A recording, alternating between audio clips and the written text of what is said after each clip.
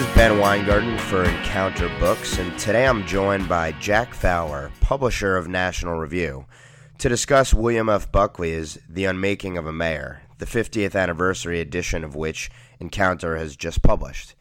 Jack, thanks for joining us. It's a great pleasure to be with you, Ben, and to talk about this great book, which I must admit, it's actually the 49th anniversary of the book.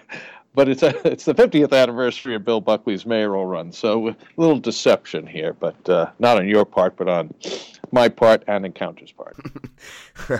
Well, with that disclosure first, 1965 in New York, one thing that I was struck by when reading the book were the parallels that we see to Bill de Blasio's New York today in terms of issues of race relations, crime, education, and the like. Speak a little bit to those parallels. Yeah, well, I'm a creature of New York, of the Bronx. I grew up in New York in the '60s, through the late '80s. Moved away, came back to a sort of a new world when Giuliani had restored the city. But back, it's shocking. If you look at the crime statistics of that time period, the number of murders, which I think in one year in the late '70s approached over 2,000 people in a year murdered. It was hellacious. A little after Bill's mayoral run, about 10 years later, I'm a miracle. I never got mugged, but I'm one of 10 kids, and to a couple of my siblings, very, very serious crimes. Both parents mugged, apartment broken into, car stolen, you name it. It happened, and we lived in a nice neighborhood. So, it was a rough time. Race relations were, I think, unfathomable to some people. I mean, take a younger generation that may not even remember the Ferguson riots, but they're nothing compared to what was happening in some of America's cities in the '60s. So New York was a pretty tough place to live. Expensive, dirty, and truly dirty. I mean, dirty. The streets. It's no Amsterdam still, but it's light years different from what it had been. And that's the fear now of being here now, knowing what it was like, and seeing a mayor who sort of wishes for those days as if they were good old days. It's tough to look at New York City now. And if we do have to talk about this book, but you've given me the chance to expound here briefly. Ben, in 1965, when Bill Buckley was running for mayor, there were certain things that fortified New York. You had to have certain industries here. For the finance industry, had to be in New York. The publishing industry had to be here. There was still some manufacturing base, even shipping. So there were things that were inherent in New York then, and then you had some sort of geographical release valves. People could move to the suburbs. People could move to states that were much more sane when it came to treating businesses, such as Connecticut or New Jersey. And all those days are gone, too. I mean, the industries that are in New York don't have to be here. And the fiscal sanity of the surrounding region has evaporated too. So when you play fast and loose with the culture of New York now, and crime and vagrancy and those things that the broken windows that Giuliani so wonderfully addressed, but if you bring them back, I think it could have dire consequences for this area. So on that sunny start to the interview. Yeah. It is a beautiful day, by the way. One other issue that New York was dealing with, germane to this book in the early and mid '60s, was sort of leftist political sclerosis. So describe the scene that William F. Buckley would have surveyed as he looked at the political landscape in 1965? Sure, I think we could consider it relatively leftist. The Republican Party of New York, right now, I would say relatively more conservative than it was at the time. But at the time, a spendthrift governor, but a powerful governor nevertheless, Nelson Rockefeller, and a congressman from New York City, and this Manhattan was represented through the early 90s by liberal Republican congressmen, but John V. Lindsay, who was the wonder boy for many of the party. He won his seat handsomely. He won handsomely in tough years. The toughest year of all for Republicans had been the prior year, 1964, when Barry Goldwater, wonder boy of the right, got shellacked in the presidential election, but nevertheless, Lindsay here in the city won by very comfortable is the wrong word, just landslide margins himself. So he was seen as the possible mayor of New York, which was seen as a stepping stone to the presidency at the time. And it wasn't too long ago, Giuliani was also seen as a stepping stone, but it's no question a difficult job. So you had a very liberal Republican candidate. You had a moderate Republican Party. The Democrat Party, yes, liberal, but I think much more machine. None of the people who were involved in the Democrat Party then, if they stood on the issues they were standing on then, would be allowed in the Democrat Party of today.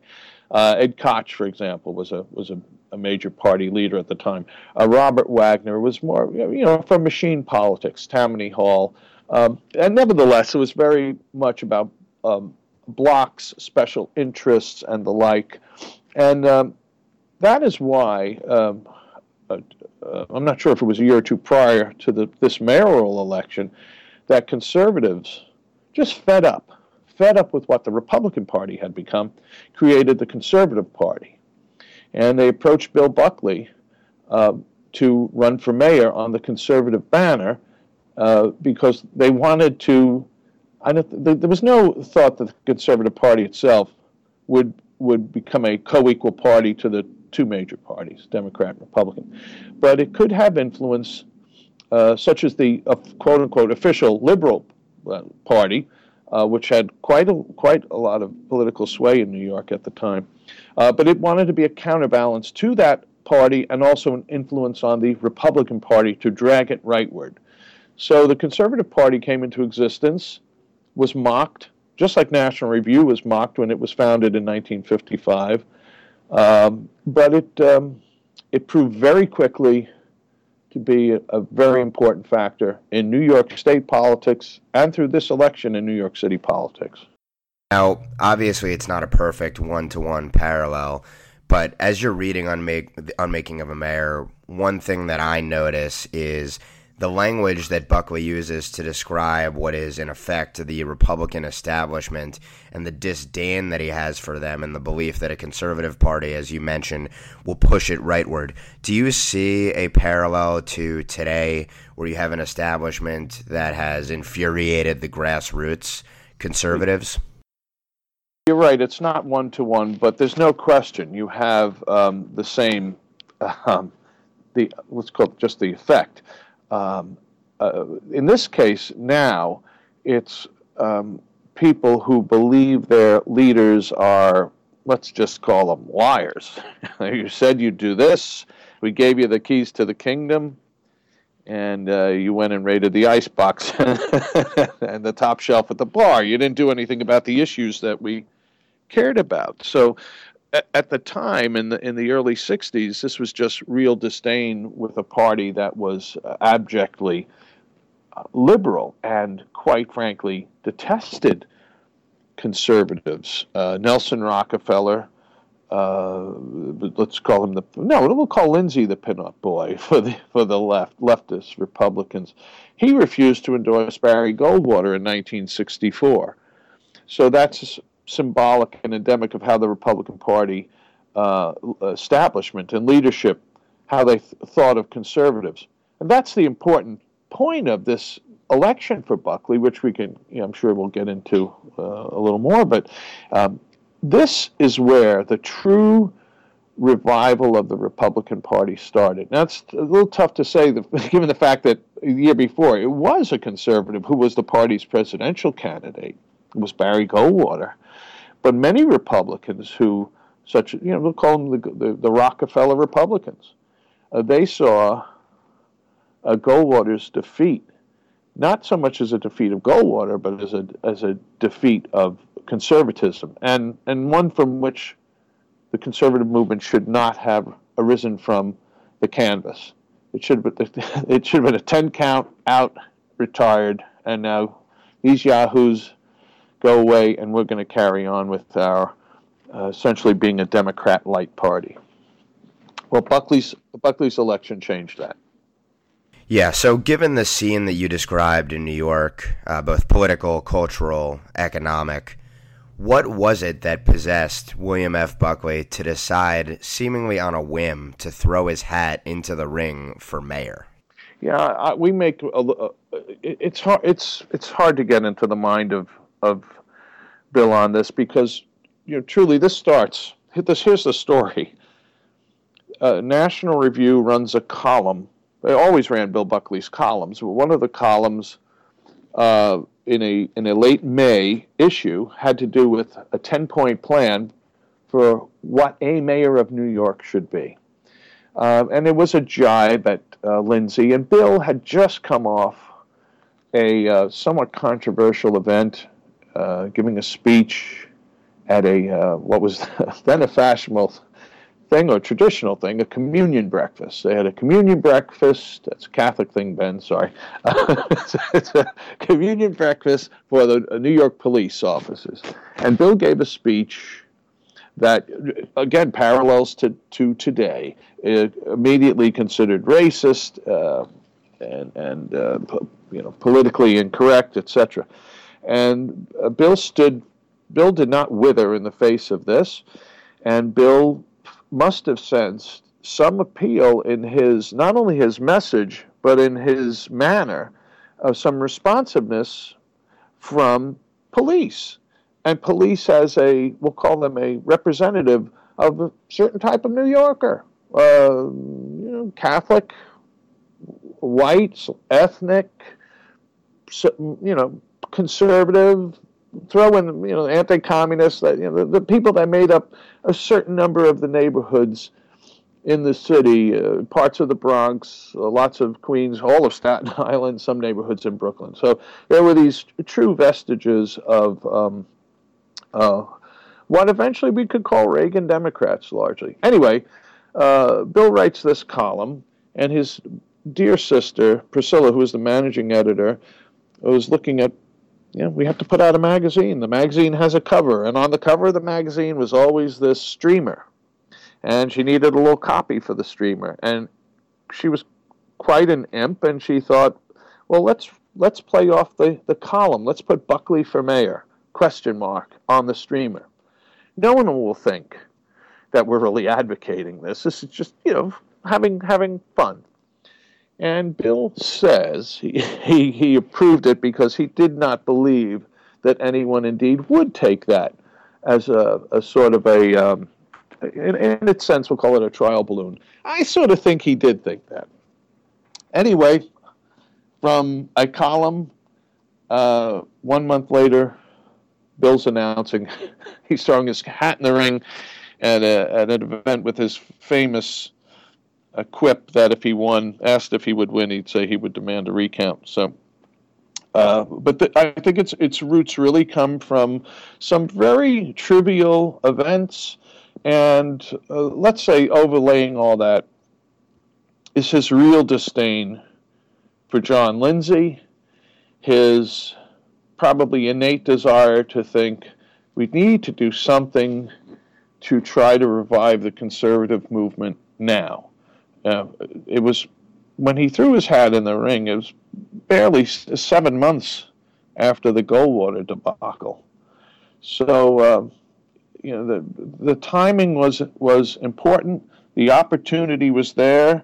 There aren't that many things that happen in odd, odd years. New York City mayoral elections are one of them. So he's seen his opportunity and he took it, as many New Yorkers would probably say at the time. I don't think regretfully at the time. Bill saw this as he certainly didn't see it as a true a campaign to really be mayor of New York.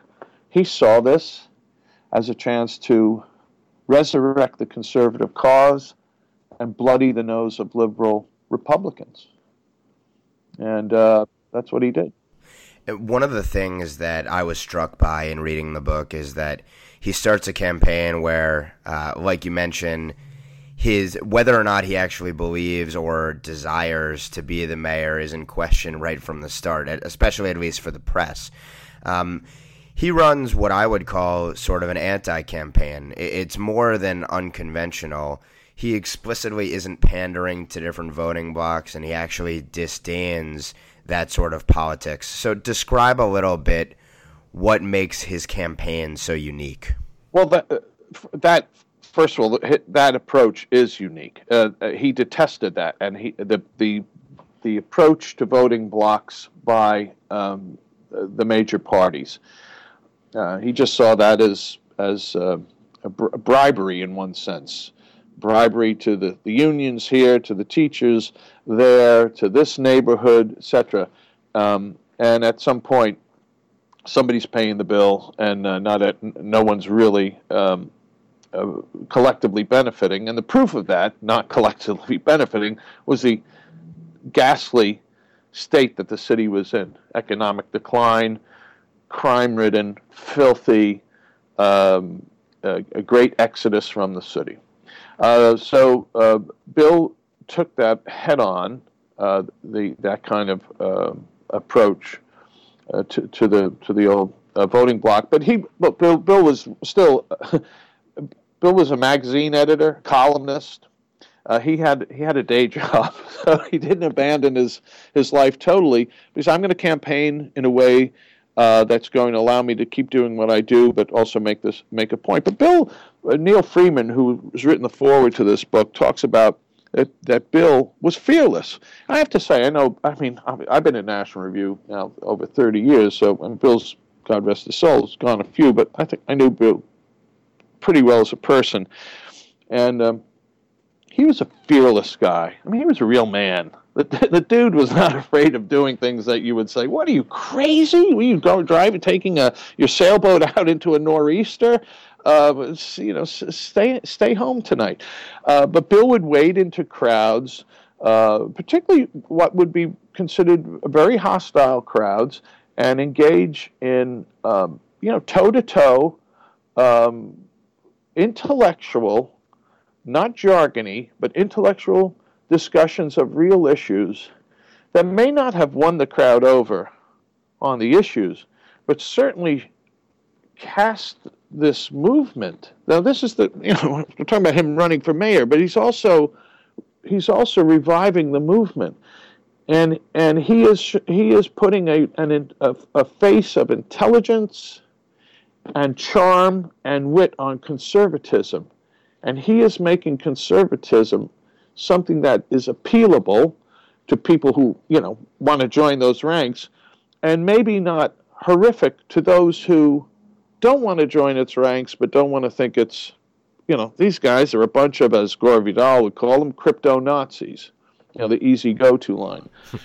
Bill would wade into crowds, take on all comers, and what began as a campaign that he himself made into a I don't want to call it a joke, we'll call it a lark at the very outset. At the very outset, what if you're liable to demand a recount, which made his very small staff cringe.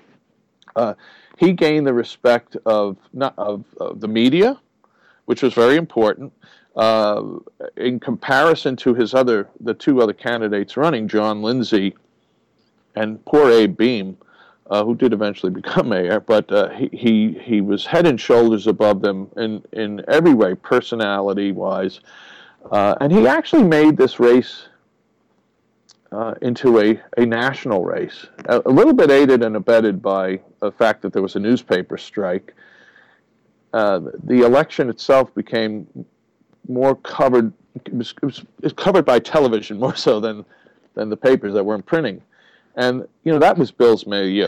Actually, this campaign and how Bill handled things and his charm and witness, his debate tactics and his goading, and that became the reason why Firing Line, the great program that he hosted for over a quarter of a century, began the next year. Bill thrived in this media environment. I mean, he thrived in the written environment also, but he took what was a lark and made it into something extremely significant. And towards the end of the race, this happens in many elections where you have third-party candidates. At the end, except with very rare exceptions, one of them being Bill's own brother when he was elected senator several years later. But most people go home to one of either of the parties. But they like to, prior to the election, show their real stance to pollsters. And Bill was polling over 30% in some polls, and he never believed he was going to win. He believed that they were fleeting numbers. But that kind of stuff, late October, sent a shockwave through the New York and the American political community. So he really, this wouldn't have happened if it was Bill Jones or Bill Fowler. None of this would have happened. We have to think back about this. This man is a very, very unique individual. He's not only very intelligent, but Bill is he's one of those Swiss Army knives with 30 tools in him. I mean, I don't know if he could dance or sing, but he did about everything beyond that. So, you spoke a moment ago to Bill's fearlessness, and I think it will come as a surprise to some that identity politics were not created in 2008 or 2012 with Barack Obama, but the identity politics in New York during this 1965 campaign were vicious. And I think one of the great takeaways from Buckley is that he makes an argument, and I'm paraphrasing, that these different political blocks, when we focus on them, we lose track of the individual. And what William F. Buckley looked at was New York citizens as individuals, each with their own separate goals, aspirations, desires, and the like. What do you take away as some of the political lessons from his campaign? Well, Joe Scarborough, host of Morning Joe, who's a great admirer of Bill, he wrote the afterword for this book, and he makes a very good case that this was the beginning. This campaign, I mentioned before the police, when cops and then firemen, the garbage men, these folks thought, hey, this Buckley guy, I know I'm not, I don't wear a blazer with a doohickey on the breast, but I still like him, and because of what he said and what he thought. He sort of created what became the Reagan coalition, the Reagan Democrats. But that's an appeal to people on an intellectual level. And whereas prior, I'm going to talk to prior political strategy is I'm talking to you as an Irish American. I'm talking to you as a member of the teachers union. That is still the approach of the Democrat Party, and it obviously still has great appeal. They do win elections, as you notice who's living on Pennsylvania Avenue. But Bill created a political setting that allowed for belief in ideas as opposed to ethnic and trade union politics. So this is the importance of this election. Again, not only for reviving conservatism and for making it appealing through his own style and wit and charm. You cannot underestimate that. But it changed the way Republicans approached politics. And Ronald Reagan was elected president in 1980. We argue, Joe Scarborough argues in his afterword, there's a direct line from this election to that election. And that was a coalition based on ideas, not based on you're Catholic, you're Jewish, you're black, etc. So I yearn for those days. We need a little more intellectual adrenaline running through our veins here, but that's why this book, I think, now is important to bring out. Of course, it's his anniversary, so it's a good point, 50 years to, as a marker to look back. But there are lessons to be learned from that. Today, this book, by the way, it's one of the best political memoirs ever. Bill wrote it very soon after the race, and it's very detailed. If it had been John Jones who ran a terrible campaign for Knoxville, Tennessee mayor, no one would buy the book, and it would have zero influence. But this book matters, and I think people today, if you were a fledgling politician, or even maybe somebody that's been in Congress 20 years, should be be in your interest to open the covers and read it and see that ideas do matter, and that confrontation, it's tough. Nobody wants to, I can't say nobody, but getting into an argument and having to state your case and hold your ground, and even now today, doing it in a world where within a minute there's, you'll see 6,000 Twitter attacks against you, hashtag Fowler's a jerk, So this is a different dynamic, I have to admit. But intellectual forthrightness and clarity of propaganda, which is a good word, this is something lacking and missing. Even among, let's take the so-called conservative. Because if you had to ask any American, and I'm one, and one who's involved in politics, I am, tell me what the political conservatives are about today, you'd be hard-pressed to give an answer. So we need to look back to what Bill did. His accomplishments, they're real, but his message is also very real and should be inspiring again.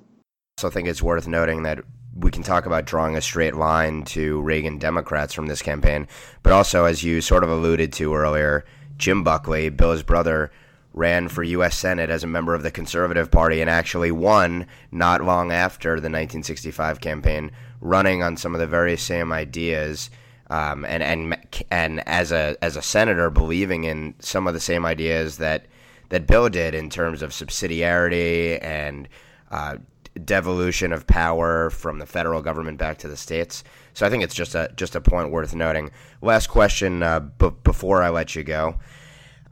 You obviously had decades worth of time spent with Bill Buckley. Did you ever talk to him about this book or the election more broadly, and what did he say about it? Ben, I wish I had a sterling answer for you there, but I didn't.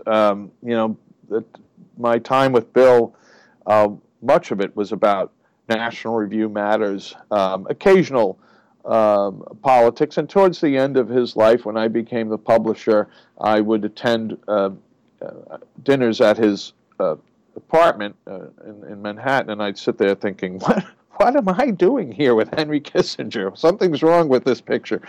But no, not really. In fact, this sometimes, like the stop clock, which is right twice a day, I can make a good decision, and it just dawned on me. I've always been a big fan of this book, and I just happened to, about 2 years or so, saw a copy of it in my bookcase and thought, wow, that was almost 50 years ago. We should try and bring this out again and mark it. I discussed it, not market it, mark the occasion. Well, also market it. We hope people will buy the book. But I think, given the political setting, and given the importance of Bill's campaign and candidacy, that it was well worth bringing out again. I discussed it with Roger Kimball, who's the publisher in Encounter Books, and Roger himself is a true Buckley expert and fan, and Roger agreed immediately. And again, with Joe Scarborough, Neil Freeman. Neil was Bill's aide-de-camp on the campaign. They both agreed this campaign was historic, and it needs to. A new generation of people need to know about it, and how important it was, and how important it should still be. We've been discussing William F. Buckley's The Unmaking of a Mayor, which was just re-released on the 50th anniversary of Buckley's 1965 campaign for New York mayor, with Jack Fowler, National Review's publisher. Jack, thanks so much for joining us. Hey, Ben, it was a real honor. I appreciate your doing this. Thanks a lot.